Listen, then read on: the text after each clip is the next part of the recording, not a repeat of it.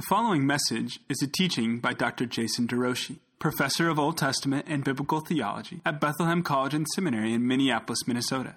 You can find more information about Jason at www.jasonderouchie.com. It's a delight to be back with you again. This is week 3, chapter 2 of How to Understand and Apply the Old Testament. This week, the chapter relates to literary units and text hierarchy. Text hierarchy sounds like a big term, but you understand what hierarchy is. There are certain elements that bear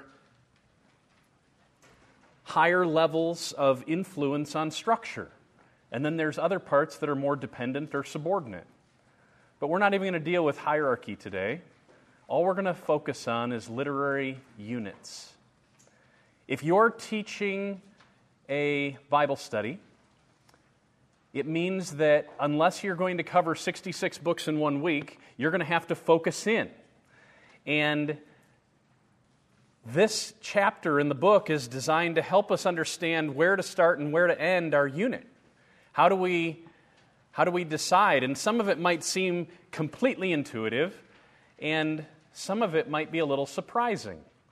So we're going to consider today how to determine the limits of a passage that you might teach or read for your benefit. Even in devotions, most Bible reading plans, even the one that I wrote, is based predominantly on chapter divisions. But as we're going to see, the chapters came very, very late in the history of the church. God didn't give us chapter divisions. The newest edition of the ESV comes in, that is the English Standard Version, comes in 5 or 6 volumes, giant, big volumes with lots of white space, beautiful print, and 0 chapters and 0 verse references. And that's how God gave us His Bible. And so the New Testament authors will say, as it says somewhere in Isaiah. But the chapters and verses are there in order to help us find our text more quickly. But they can also be a hindrance to actually understanding literary units. So to that end, let's pray. Lord, I thank you that you have given us your word, that you've communicated in a way that is understandable and that is translatable, so that even we in this room with our English Bibles in hand can say we have the very Word of God. Thank you for godly men and women, generation after generation, who can devote themselves to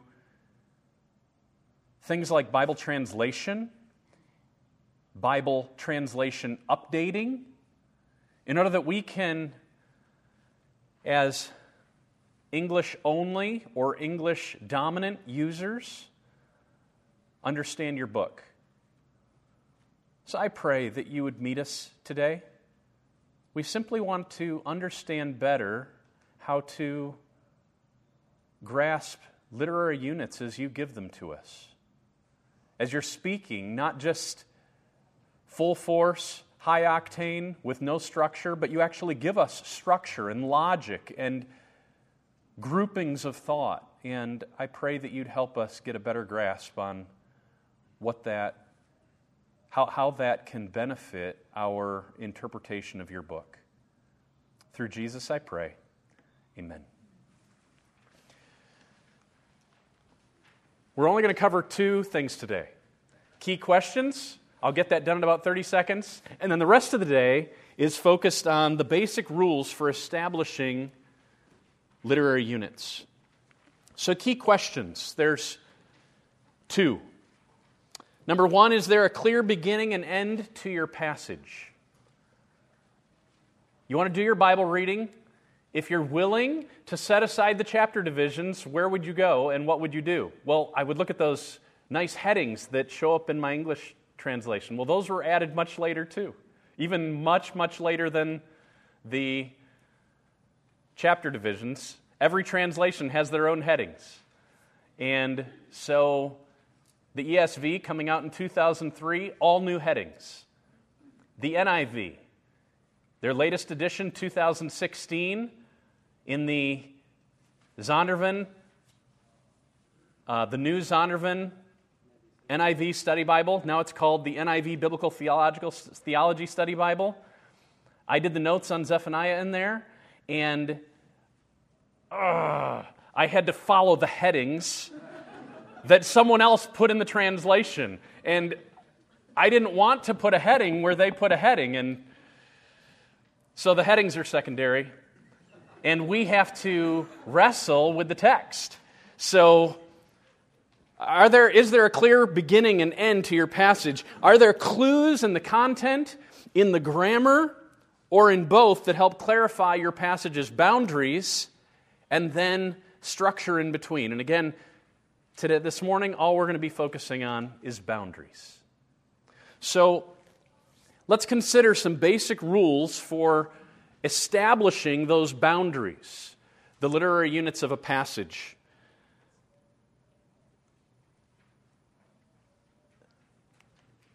Let me just check. I thought I had... Okay. Well, number one, I've already been talking about. And that is, don't automatically follow in English translations verse and chapter divisions. Now, here's some facts. Number one, the Jewish scribes probably began to separate verses during the age of the Talmud. We see already in the Dead Sea Scrolls, in a number of the Hebrew texts, that there's spacing actually given between certain lines. So they're already thinking in groupings, but nothing is numbered.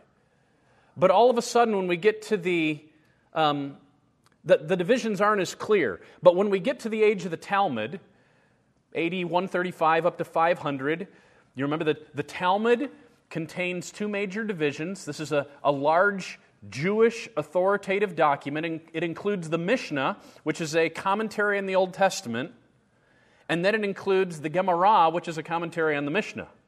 And so you get this expansive, multi-volume Jewish reflection on their Bible and on what other people had to say about their Bible.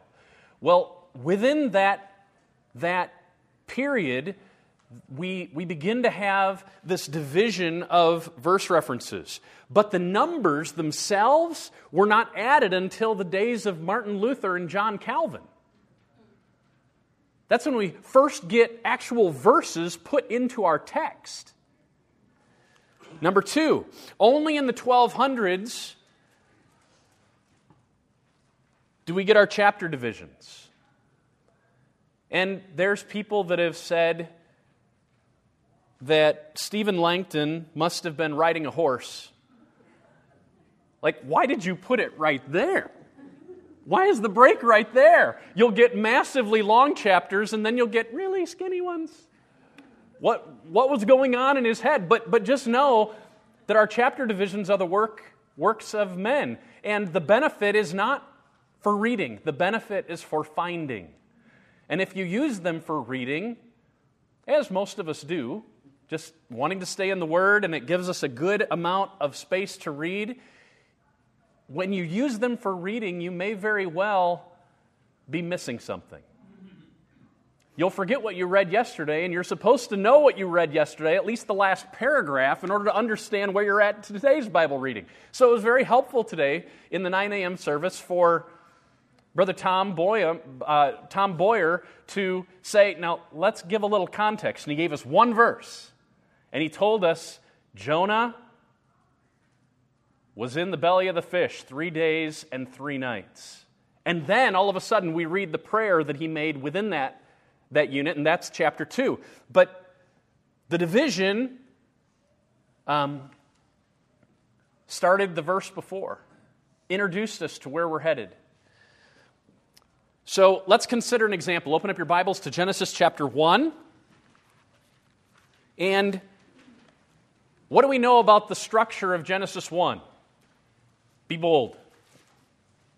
Think, Genesis 1, what's it about? What do we know about its structure? It has a starting place. It has a starting place. Where is that starting place, Brother Rick? In the beginning. Okay. What else do we know about the structure? 7 days. Is there? Is there?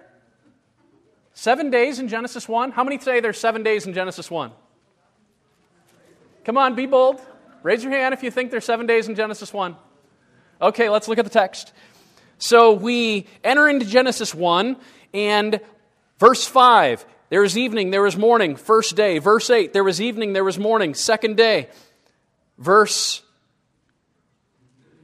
where are we at? Verse 13, evening and morning, third day. Verse 19, evening, morning, fourth day. We're pushing to the end of the chapter. We get to 23, evening, morning, fifth day. 31, evening, morning, sixth day. Chapter break. Why didn't he just go 3 more verses? All of a sudden, then we move into chapter 2, verse 1. Thus the heavens and the earth were finished.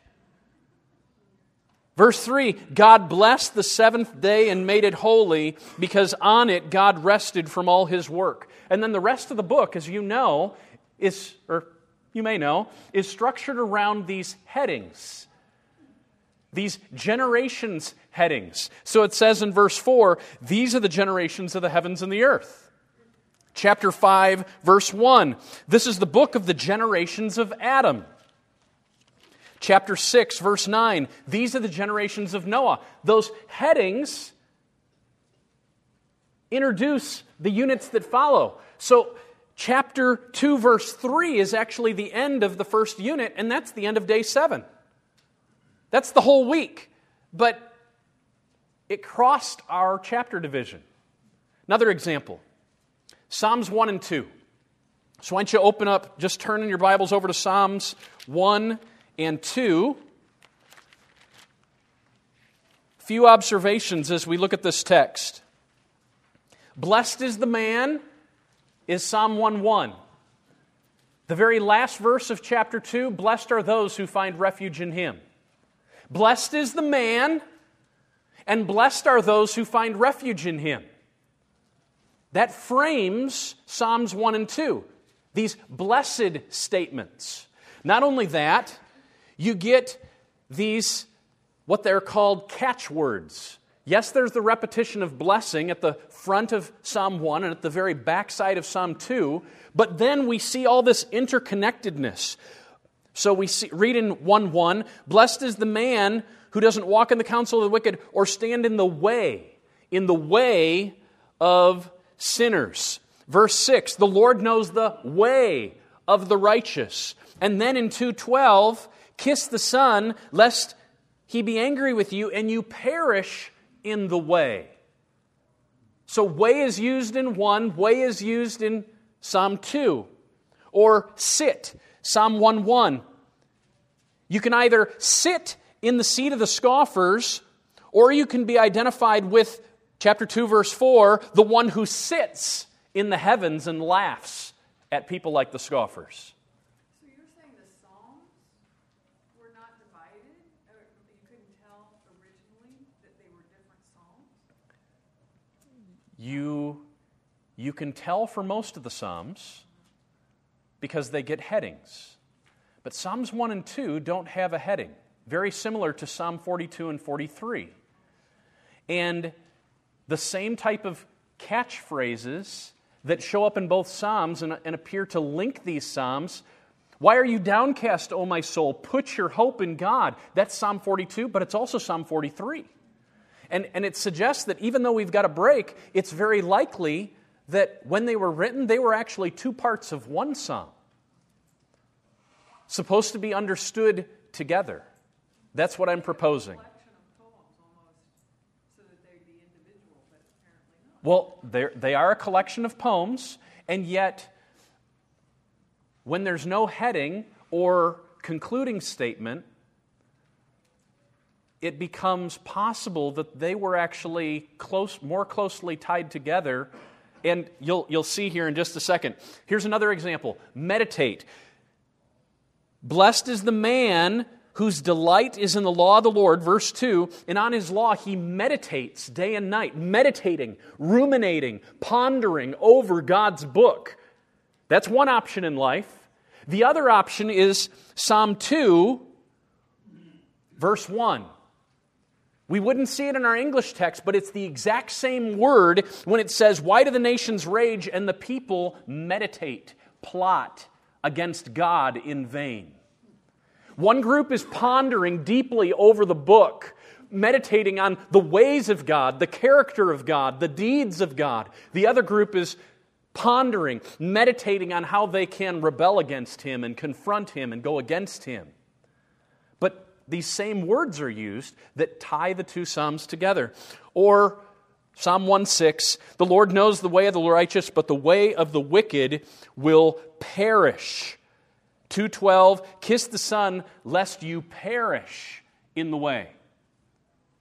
Just all I'm doing is saying the boundaries between chapters aren't always as firmly fixed as we would like them to be.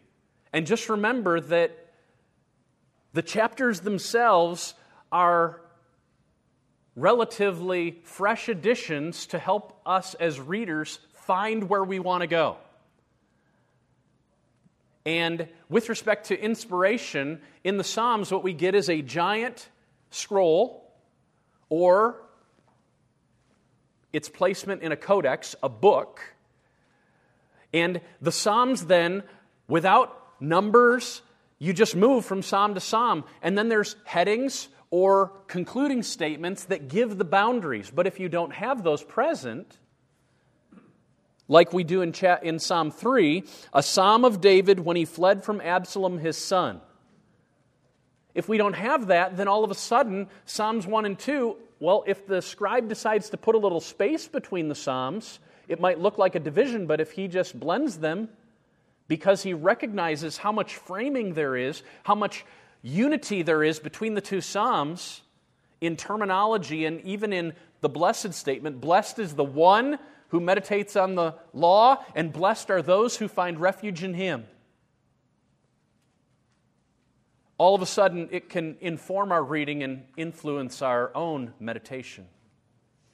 It strikes me if you were to go to Crossway and suggest to them that in their next edition of the ESV, they ought to organize the Old Testament the way you taught us last week. Yes? Then they would say, not going to do it. You know, that there's a Reformation impulse at Crossway that we're not going to rejuggle the Word of God that way. With that in mind, it seems strange to me that our Protestant reformers got away with this, of chapter breaks and numbers, and it would seem to me that would have been much more controversial in its day. You know anything about that? So what's at stake is just the... I have a question. Did it become necessary to have these identity markers, chapters and verses, because there was more scripture where, when it was just the Torah, as I understand it, like the Pharisees memorized it? Right. They didn't need chapter and verse. So Then we add all... the trick is that it still took so long.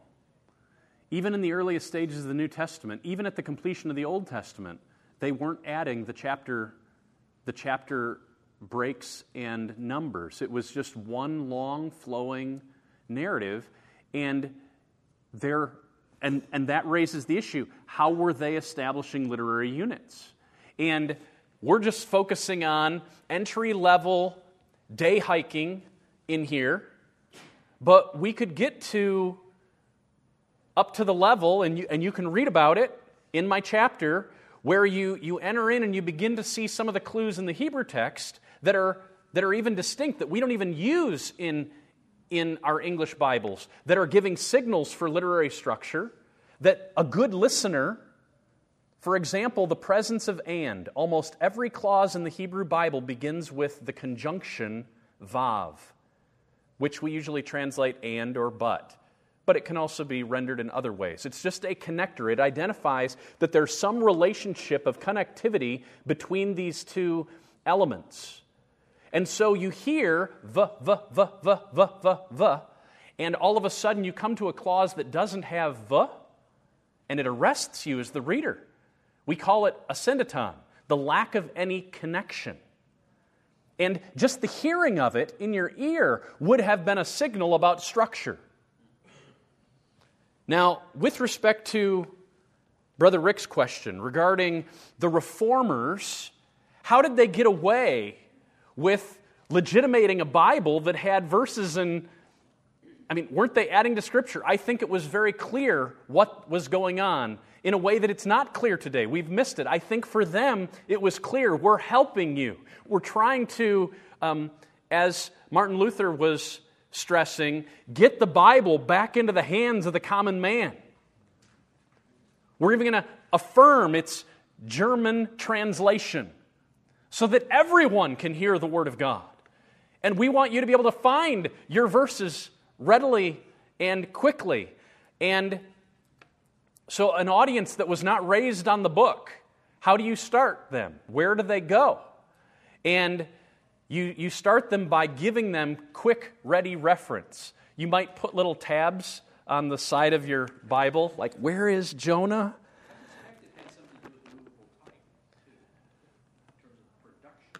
Well, there's no question that the invention of the printing press by Gutenberg changed the world of Scripture. And it also fixed many things, like the order of the Bible.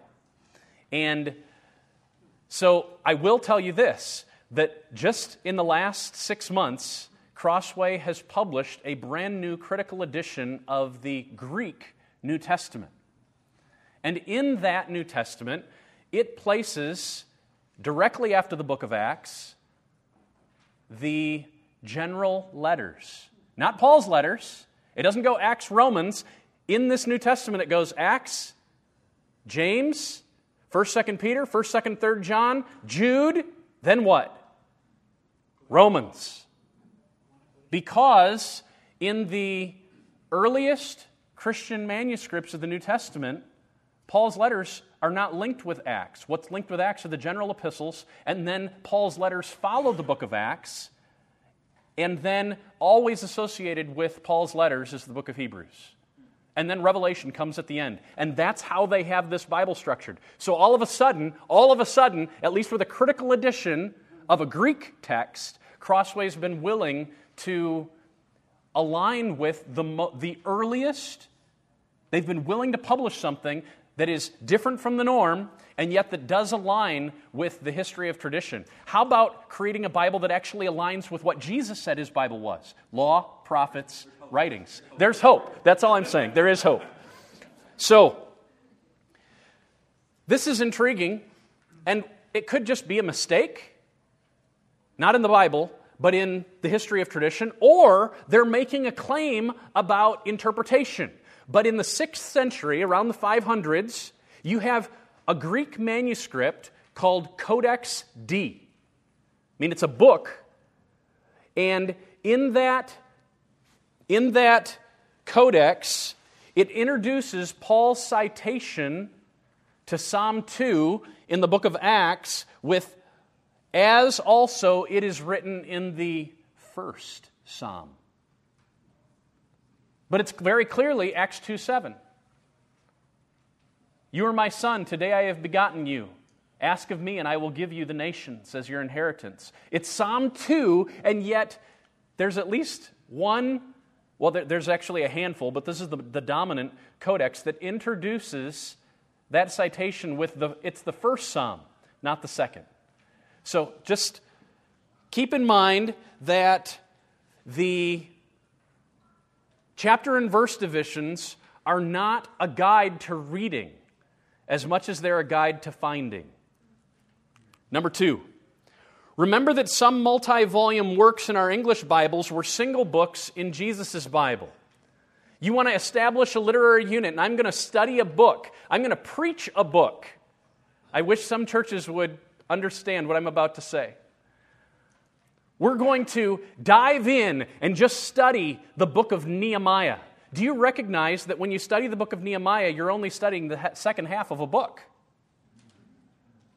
Ezra and Nehemiah are one book, but we don't have it that way in our Bible. Let's consider. There's two groups that I'm referring to here. Number one, when Jews, the sages, the seers, the singers that were inspired by God, when they originally wrote the Hebrew Bible, it only had consonants. Only consonants. And they still pronounced all the vowels, but they just understood them. And then, much later, when they added the vowels, they didn't want to disrupt the sacred text, so they created a system of vowels where they would put them either above the consonant or below the consonant. But when the Jews, translating the Scripture in the Septuagint, the Greek translation of the Old Testament, they came in the 300s and in the 200s BC to translate the Word of God into the language of the people. When they did that, Greek has vowels. And so all of a sudden, manuscripts that were this big doubled in size when you add the vowels. And that moved certain books bigger than they could hold on a scroll. Let's go pick up Kings. Well, it used to be this big. Now it's like this big. What do we do with that? Well, let's get two. Because my son's helping me, and well, if my son was helping me, he'd be carrying the two. But 7 inches in 1 year, my boy. This is ridiculous. He's just getting big. I'm sorry, what'd you say? I call it unfair. Unfair. Yeah, thanks, John. So we've got all these books, like 1st and 2nd Samuel, 1st and 2nd Kings, 1st and 2nd Chronicles. That's very different than 1st and 2nd Thessalonians. Just know that. 1st and 2nd Thessalonians are 2 different letters. 1st and 2nd Samuel are just 2 volumes because carrying around the lambskin was just too much for them after they added the vowels. It just made it too lengthy. So we're talking about something different when we look at New Testament books. But those 1st and 2nds in the Old Testament are 1 volume. In fact, even the Septuagint translator, Greek translation of the Old Testament, when he came to 1st and 2nd Samuel, 1st and 2nd Kings, he said all of this is 1 book. And he called it 1st, 2nd, 3rd, and 4th kingdoms. Consider how the books are structured. You've got 1 long story from the monarchy's beginning to the monarchy's end. 2 Kings ends with the destruction of Jerusalem and the exile of Judah, after the exile of the northern kingdom had already happened. Before that, a united kingdom separated in the days of Solomon, and then going all the way back through David to Saul, the very first king, which is where 1 Samuel chapter 8 begins. So 1 Samuel to Kings creates a single saga, which the Septuagint calls the books of the kings of Israel and Judah. Now, the natural sequel to Saul's death is David's lament over Saul's death. But Saul's death ends 1 Samuel, and David's lament of Saul's death begins 2 Samuel. It was just the natural place to... It was a length decision, I think, but they're all one story. 2 Samuel's devoted entirely to the person of Samuel. Sorry, is that right? 1 Samuel is devoted entirely, not 2 Samuel. 1 Samuel is devoted to Samuel's life. But Samuel dies at the end of 1 Samuel, which means Samuel didn't write Samuel. At least all of it. Because 2 Samuel doesn't include Samuel. It's not a story of him.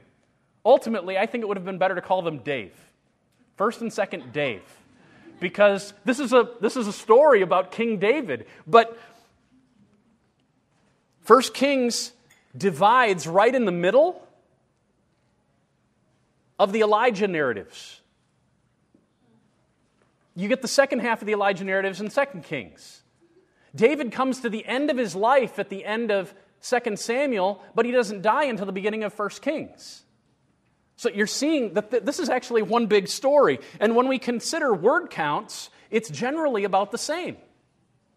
So we've got 19,000 words from Samuel's birth to Saul's death, 15,800 words from Saul's death to the end of David's reign, 18,635 words from Solomon's rise to Ahab's death, and 17,348 words from Ahaziah to the fall of Jerusalem in 586.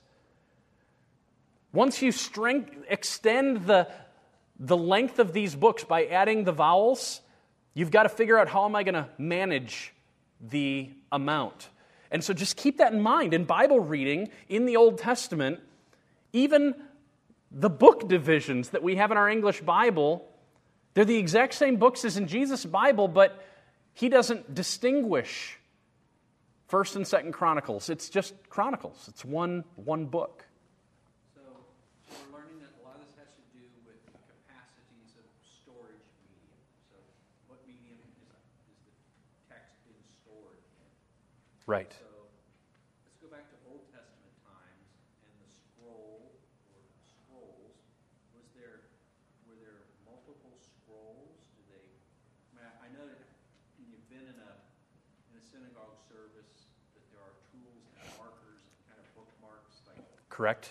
So, like in an Old Testament, when they got out the scroll, were there multiple scrolls? So when they would get out the scrolls, what are we looking for? Well, today we can have the Torah, all 5 books of Moses, on a single scroll. It's a hefty piece of parchment, and yet it can still be all on one. But yes, we're talking about multiple scrolls, and the ancient libraries that we have found, and the Dead Sea Scrolls only support it.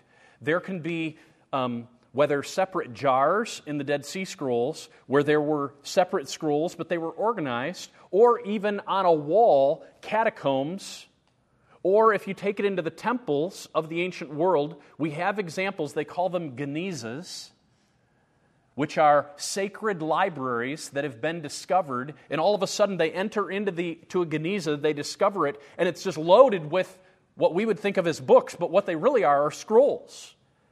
Like in Genesis 5:1 that I just read, when it says, this is the book of the genealogy of Adam. Well, what it actually is this is the scroll. This is the scroll of the genealogy of Adam. Because we don't have books, aren't even created yet until the 1st century BC, 1st century AD. And then it's only in the 3rd and 4th century that books called codexes begin to become very public. And they become public because of the expansion of the Word of God. It's the Word of God that actually made the codex a thing of commonplace. But prior to that, prior to the 1st century, which is in the days of Jesus, that's the first time, probably past Jesus into the days of Paul, days of John. Those are the very first days when codexes are even appearing. So you've got a piece of lambskin or... Divisions between the scrolls, or Did they what? were there standardized divisions? Standardized divisions between the scrolls. When They we... just run out of material and start on another scroll. The scrolls are always limited to books, to what we would consider a book of the Bible. And so they would have a shorter scroll for certain books, and at certain points they would collect, in different traditions, they would collect certain books together, like the 5 short poetic books. They would group together, Ruth, Ecclesiastes, Song of Songs. But Ezra and Nehemiah would have been on a single scroll. Now, let's consider Ezra and Nehemiah for a second, because this is a second group. Certain books that we count as more than one, that they count as one, but we can't identify specifically that it's an issue of length that changed it. And the first group would be Ezra and Nehemiah. These are the memoirs of these two significant figures. They're written after Ezra 6. When we get to Ezra 7 and following is written in first person. Prior to that, it catches us up on the history of the last 100 years. But then we get this memoir of Ezra, and then Nehemiah comes, and we get the memoirs of Nehemiah. But they were bound together. They're telling the same story, and Ezra's going to show up as a character in Nehemiah chapter 8. And they're serving side by side. Ezra the priest, Nehemiah the governor. The other interesting one, and we have to think about it in a little bit of a different way, but it's considered a single scroll, and that is the book of the 12 minor prophets. We read about this, I believe, even in the book of Acts. Notice how it's worded. Acts 7:42, God turned away, says Stephen, he gave them over to worship the host of heaven, as it is written in the book of the prophets, and then he cites the book of Amos. The book, singular, of the prophets. That in Jesus' day, the 12 guys are being viewed as a whole. And when we get to literary context, I'll talk a little bit more about this 12-chapter book, each chapter of which has its own chapters. But I say it's a little bit of a different idea because my understanding is that Micah wrote Micah, and Zephaniah wrote Zephaniah, and Zechariah wrote Zechariah. And yet, at the end of the history of the Old Testament age, in the days of Malachi, someone like Malachi took these prophets and stitched them together. And even the placement we're going to see in the first 6 of the prophets is not chronological. And it's built on the same type of catchphrases. The relationship of the books is built on the same type of catchphrases that I identified in Psalm 1 and 2. That the end of Amos and the beginning of Obadiah have a link. That the end of Joel and the beginning of Amos have a link. That Hosea and Malachi, 6 books later, have a framing device that joins them together in thought. And so we're going to consider that when we get to literary context. But just to know that the book of the 12, like Jonah, like I mentioned last week, does Jonah, if you're in Jonah 1, is there a preceding literary context? Well, we say, no, it's the beginning of a book. Well, what about Obadiah? Because it's the book of the 12, they would be very naturally, without a chapter break and without a title. Jonah doesn't have a title in the early manuscripts. You just move like from one book to the other. Boo, boo, boo, boo, boo, boo, boo. And what would the implications of that be for our reading? And so we'll talk more about that in literary context. Number 3. So when you say they didn't have a title, did they all understand they were different prophets? Oh yes, they understood they were all different prophets. And who was saying what? They knew that. They knew that because the various prophetic books all have headings. And that identifies transition. And some of them even have conclusions. And so there's no question that there's a break. And that's why I say we have to think about the book of the 12 a little bit more like the Psalms. Because it's one giant book, but it was written over a 1,000-year period. We've got the Psalms of Moses. Psalm 90 is a Psalm of Moses, but Psalm 91 is untitled. Potentially also being part of the Psalm of Moses. But Psalm 90 and 91, all the way back to roughly 1500 BC, and then moving us all the way down to the days of the post-exilic period, they're still writing Psalms. And they all make it into one book, and each psalm is independent, and yet its placement within literary flow, remember, Psalms is actually made up of 5 books Each book ends with a doxology. The end of book 2 says, now the prayers of David, the son of Jesse, are ended, suggesting that even books 1 and 2 had an independent existence in the days of David, before books 3, 4, and 5 were actually added to complete the whole book. And yet, even after the end of Psalm 72, thus are the prayers of David, the son of Jesse, ended, we get lots more David Psalms. Where did they come from? If the prayers of David were all done. Well, there was more out there, and it just filled out the rest of the book. All understood to be inspired by God.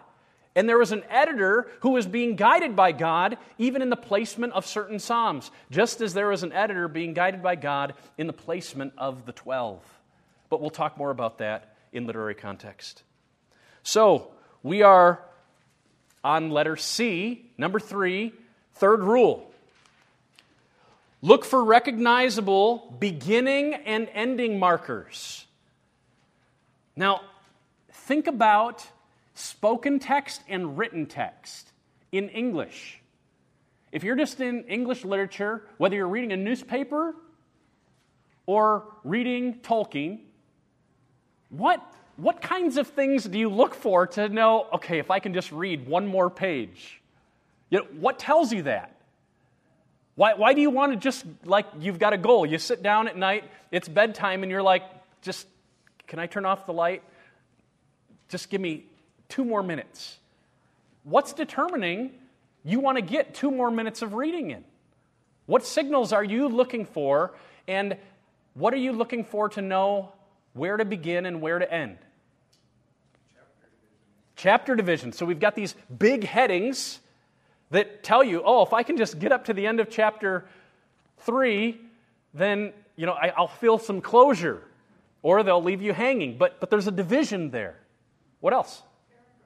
Paragraphs. So in English, we have something they don't have in the Hebrew text, and that is indentation to signal paragraph division. That's very helpful for us. And that's why, it's helpful so long as you know how to write.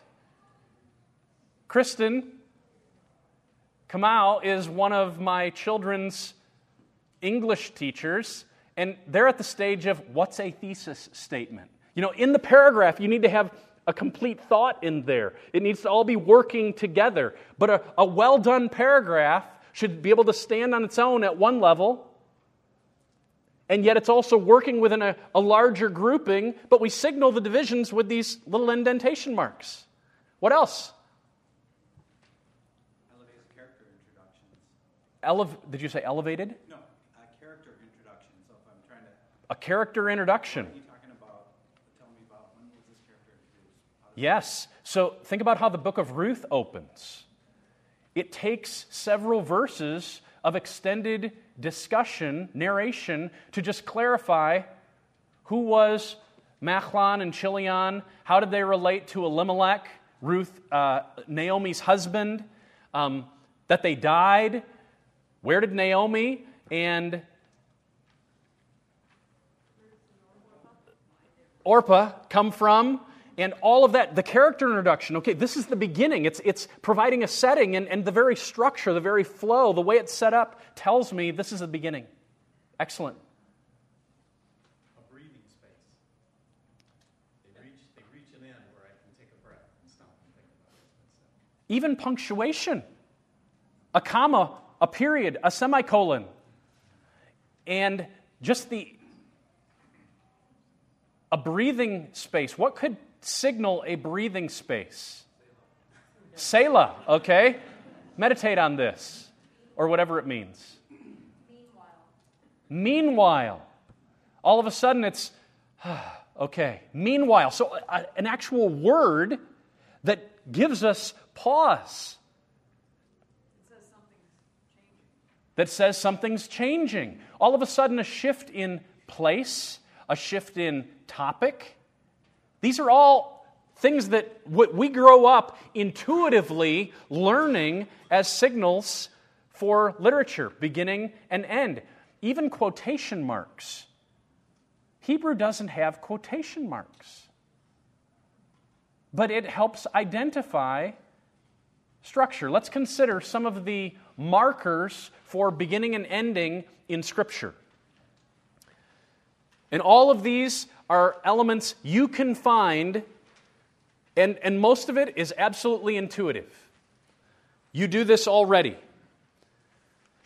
Beginning markers in Scripture. A title. We get through chapter 2 of Habakkuk, and all of a sudden we read this, a prayer of Habakkuk the prophet according to the Shuggia note. Habakkuk chapter 3, verse 1. And it's sitting there as a heading. When I look backwards, I know we weren't praying. So it's what follows. It's a title. An introductory formula. We've already seen them in Genesis. These are the generations of, these are the generations of, these are the generations of. It occurs 10 times in the book of Genesis, giving a structure to the whole. Common words like, "Hear, O Israel." "Hear, O Israel" shows up in chapter 5, verse 1 of Deuteronomy, chapter 6, verse 4, chapter 9, verse 1, and at every instance, it doesn't have "and" in front of it, and it provides a launching point. So, a common beginning or phrase, word or phrase, "Thus says the Lord." That's just, hello, here it is. And we don't read "Thus says the Lord" in the New Testament. Jesus says, "Truly, truly, I say to you." And that shift is significant. But in the Old Testament, the prophets are "Thus says the Lord" people. And so the beginning of their oracle is marked often by something like that. How about vocative address? What do I mean by vocative? What's a vocative? Anybody? Reach back to the past. Has "O" in front of it. "Oh God." Okay, it can have "Oh God," "Oh my mother." Oh, it can have "oh," but it doesn't have to have "oh." What is the vocative in particular? What are we talking about? When you name someone. So you clarify, Paul, thank you for your answer. Now, when I said that, all of a sudden it gave clarity, and we could say, Jason came into the room, he walked up behind the lectern, he began to talk. I give 3 sentences. Only the first included an explicit subject. The next one's included 2 pronouns.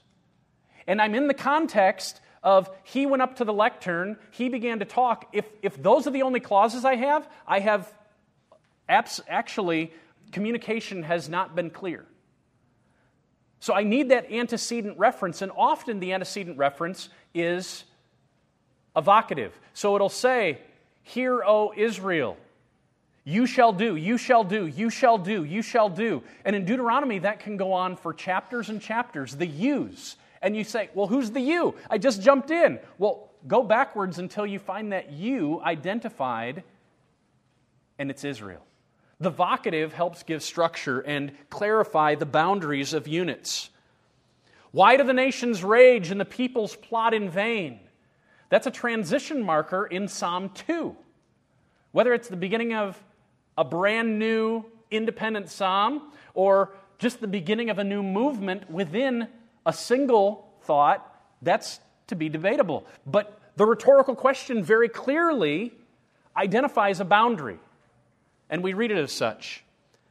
Shifts in time, okay? Now, when Abraham was 90 years old, Genesis 17, we've moved from the past up to a new moment in space and time.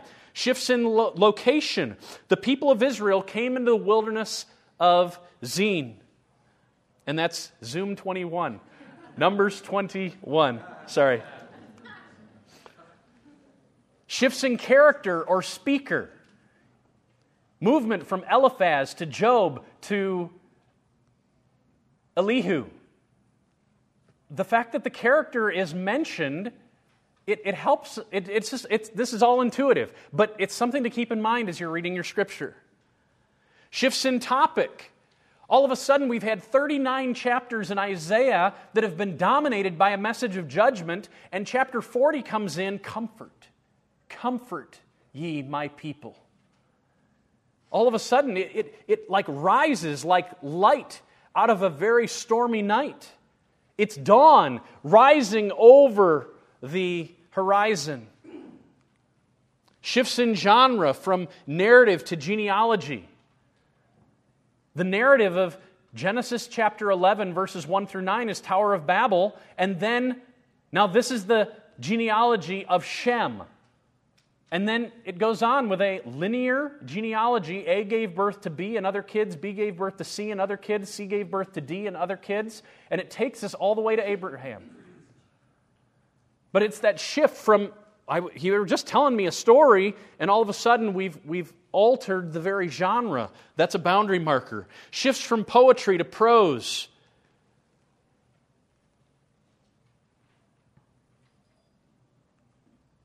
Ending markers.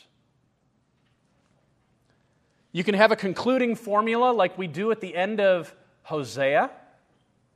Hosea ends, let the reader understand. And it just concludes the whole book saying, I'm assuming you're going to be listening to what I say and you need to take it seriously. A concluding formula. We see it in Genesis chapter 1. 6 times there was evening, there was morning. There was evening, there was morning. There was evening, there was morning. Day 1, day 2, day 3. In day 6, it changes. There was evening and there was morning the 6th day. In the ESV, you don't see the shift. The ESV just has the first day, the second, the third, the fourth, the fifth. But in the New American Standard, you see that it's not that way. It's a first day, a second, a third, a fourth, a fifth, the 6th day.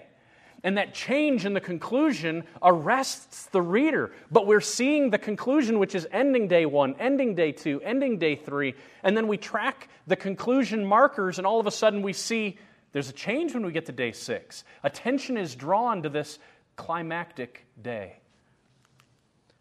Poetic refrains like, you did not return to me. I brought all this judgment on you, but you didn't return to me. I did this to you, but you didn't return to me. Growing out of Leviticus 26, where God declares, you will be cursed if you do not obey. I'll bring this on you, and if you don't repent, I'll bring this more on you, and if you don't repent. 7 times 7, I'll increase the judgment, and if you don't repent. And Amos chapter 4 builds on that, saying, you didn't return when I brought judgment on you, so I brought more, and you didn't return. You didn't return, and every one of those provides a concluding refrain in the book. Summary statements like we find at the end of Leviticus chapter 7. Now, everything that you've just heard in the last 7 chapters, all those sacrifices, this is the law of the burnt offering, the grain offering, the sin offering, the reparation offering.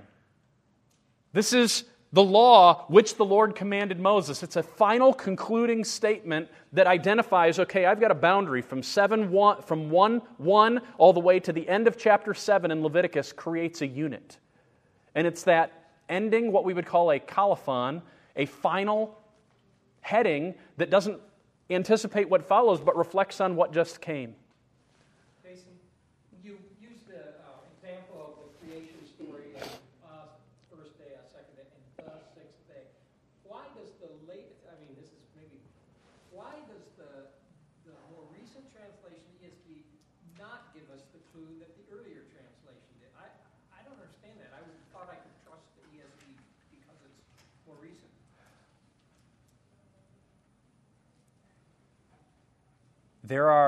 When we get to the translation chapter, I think that's chapter 4 in my book, we'll talk about both translation theory and the mere challenges of a group observing everything that might be important. And there's just challenges. Of all the contemporary translations, the only one that identifies the difference between the presence or absence of the definite article is the New American Standard. All the rest of them act as though it's not anything significant. So we'll talk about translation, and hopefully Steve Blewett and Chris Tochik will be here, and they'll also help fill out some of the reflections.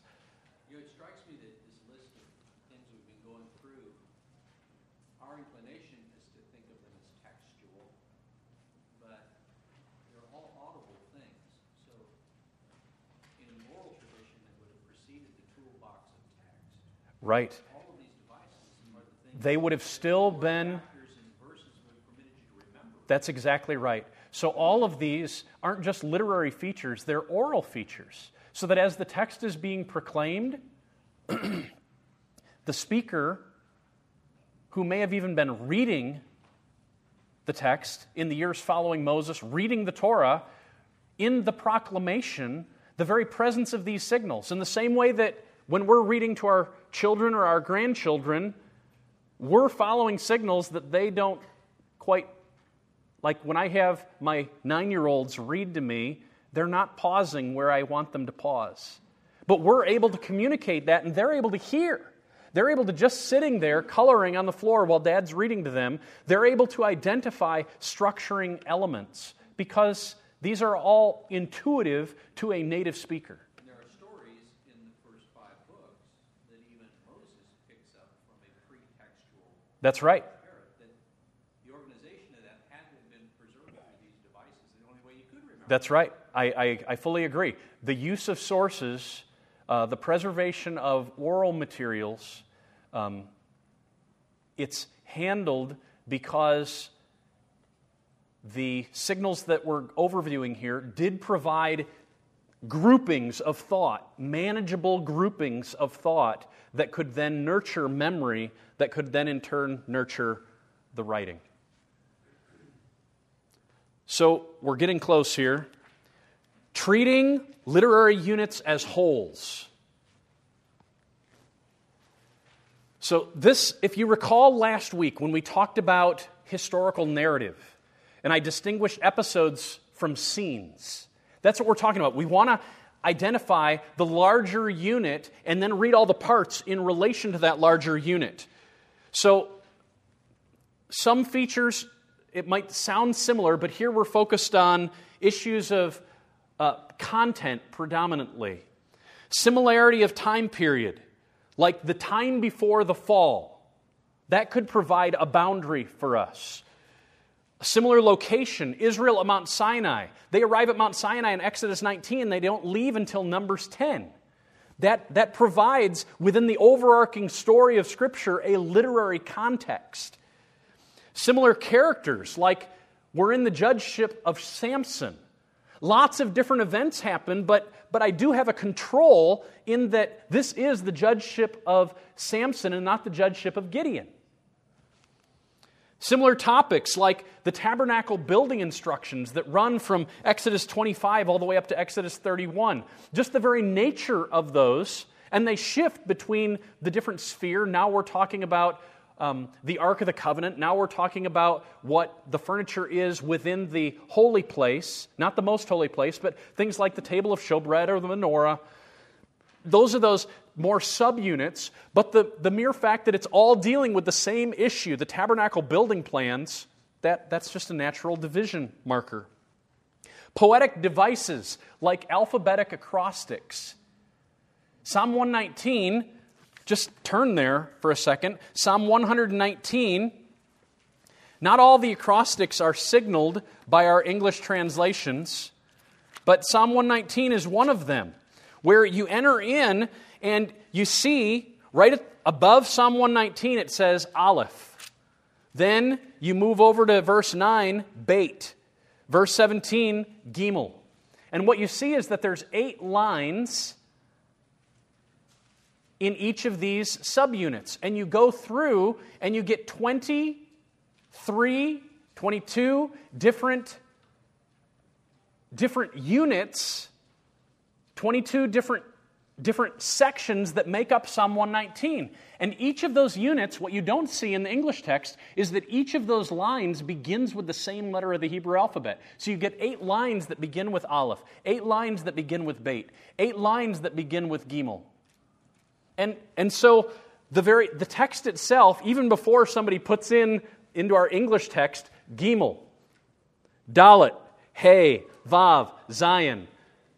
You don't find those headings show up in the Hebrew text, but you can identify the units because all the verses, all the lines themselves begin with the same letter, and then it shifts. So accounting for poetic devices, and then similar genre, like when it says, and so they sang this song. Well, that's a framing device, a signal. Some rules for different genre. Here's where we're going to end for our day. Deal with scenes in light of whole episodes. So this is what we covered last week, so I'll just touch on this. If we go into Genesis 39 and I say, what was this about? Well, that's about Joseph fleeing Potiphar's wife's temptation.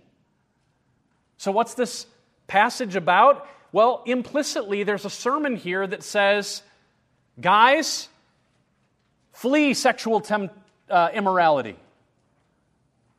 Well, if that's how you think, you've looked at the message of a scene and missed the message of the episode.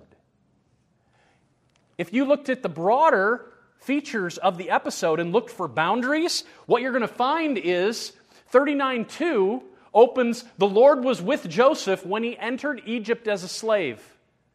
He's not even at Potiphar's house yet, but the Lord was with him. Then the Lord was with him when he served Potiphar's house. Then so there's a beginning that is about the Lord being with Joseph. Then we enter into this discussion of Potiphar's wife and her temptation of Joseph and his flight. But then the boundaries of the episode suggest to us this is about more than a man's flight from sexual immorality. Because it ends with, the Lord was with Joseph when Potiphar's wife unjustly accused him of sexual misconduct and had him thrown into prison. And then the Lord was with Joseph during his extended incarceration, which is not about sexual immorality.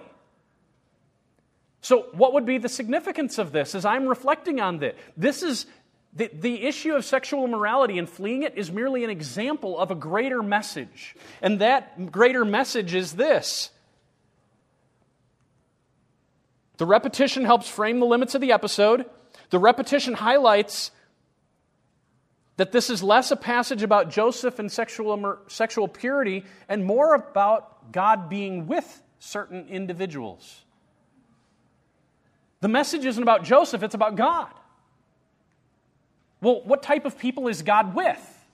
That's what the boundaries suggest we're supposed to read the internal data through the lens of. What type of people is God with? God is with those who consider pleasing Him to be a greater prize than pleasing the world's pleasures. The Lord is with those who flee from sin, one of the examples of which is sexual immorality. But it's much bigger than that. What type of people is God with? And do you want God to be with you? I think that's the broader boundaries of the episode call us to maybe read a scene within that episode. When we read the scene in light of the whole, we realize that it's merely an example of a greater message. Prophetic sermons. We have paragraphs within greater oracles. So ask what the function of my passage is. Does my paragraph contribute to the primary exhortation, or is it part of the motivation, whether through historical reflection, promise, or prediction? My examples from Deuteronomy 5. If you go to Deuteronomy 5, you're going to see a heading over the entire chapter that says, the 10 Commandments. But if you get inside chapter 5, what you realize is that, well, this isn't actually about the 10 Commandments. Yes, the 10 Commandments are listed, but this is not a story about the 10 Commandments. It actually starts in the present day. Moses is present saying, Hear, O Israel, the statutes and the rules that I am speaking in your hearing this day, and you shall learn them and be careful to do them. It starts with a directive in present time, 40 years after the 10 Commandments were given. 40 years after, Moses is saying, today, listen to me. Then he says, 40 years ago, the Lord cut a covenant with you. But even there, when he mentions that God made a covenant, and he includes the 10 words, those 10 words only supply a context for the people to cry out when they encounter the loud voice and they encounter the darkness and the thunder. It provides a context for them to flee to Moses and say, you talk to God, and then he'll talk to you, and then you talk to us, but we don't want to hear from him anymore. The broader boundaries of the unit tell us this is not about the 10 Commandments. This is about Moses' mediatory role and that he speaks on behalf of God. That's why they need to listen to him. So then we come to the end of the chapter, and it returns to listen to the voice of the Lord through Moses. The very reason the 10 words are mentioned is to recall the context where Moses as the prophet is elevated as the mouthpiece for the living God. So rather than putting a title that says, this is the 10 Commandments, no, this is about Moses' authority as the mouthpiece of God and the implications of that for the audience. Poetry in the Psalms. We have all those mini paragraphs that shape a whole psalm. Those mini paragraphs are called stanzas in poetry. At least that's one thing that people call them. And so you just want to be mindful of where are the boundaries of my stanza and where are the boundaries of the whole poem. And if at all possible, preach a whole poem. Do a Bible study on a whole poem. But if it's Psalm 119, it might be a little hard to tackle it all in 1 week. So then make sure you focus on a stanza. Take each one of those letters, Aleph, Beit, Gimel, Daleth. Take a unit or groups of those units, but fall within the boundaries. So in Psalm 1 in the ESV, they have 3 stanzas in Psalm 1 and 4 stanzas in Psalm 2.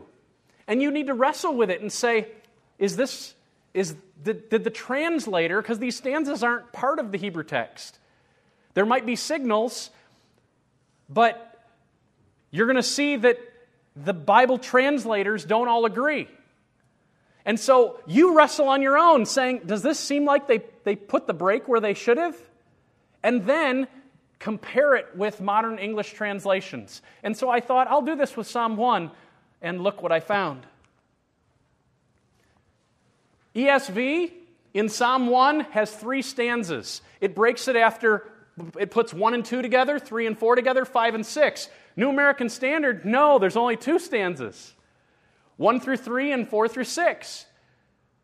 The Christian Standard Bible, they have 3 stanzas, but they group 1 through 3, 4 and 5 and 6.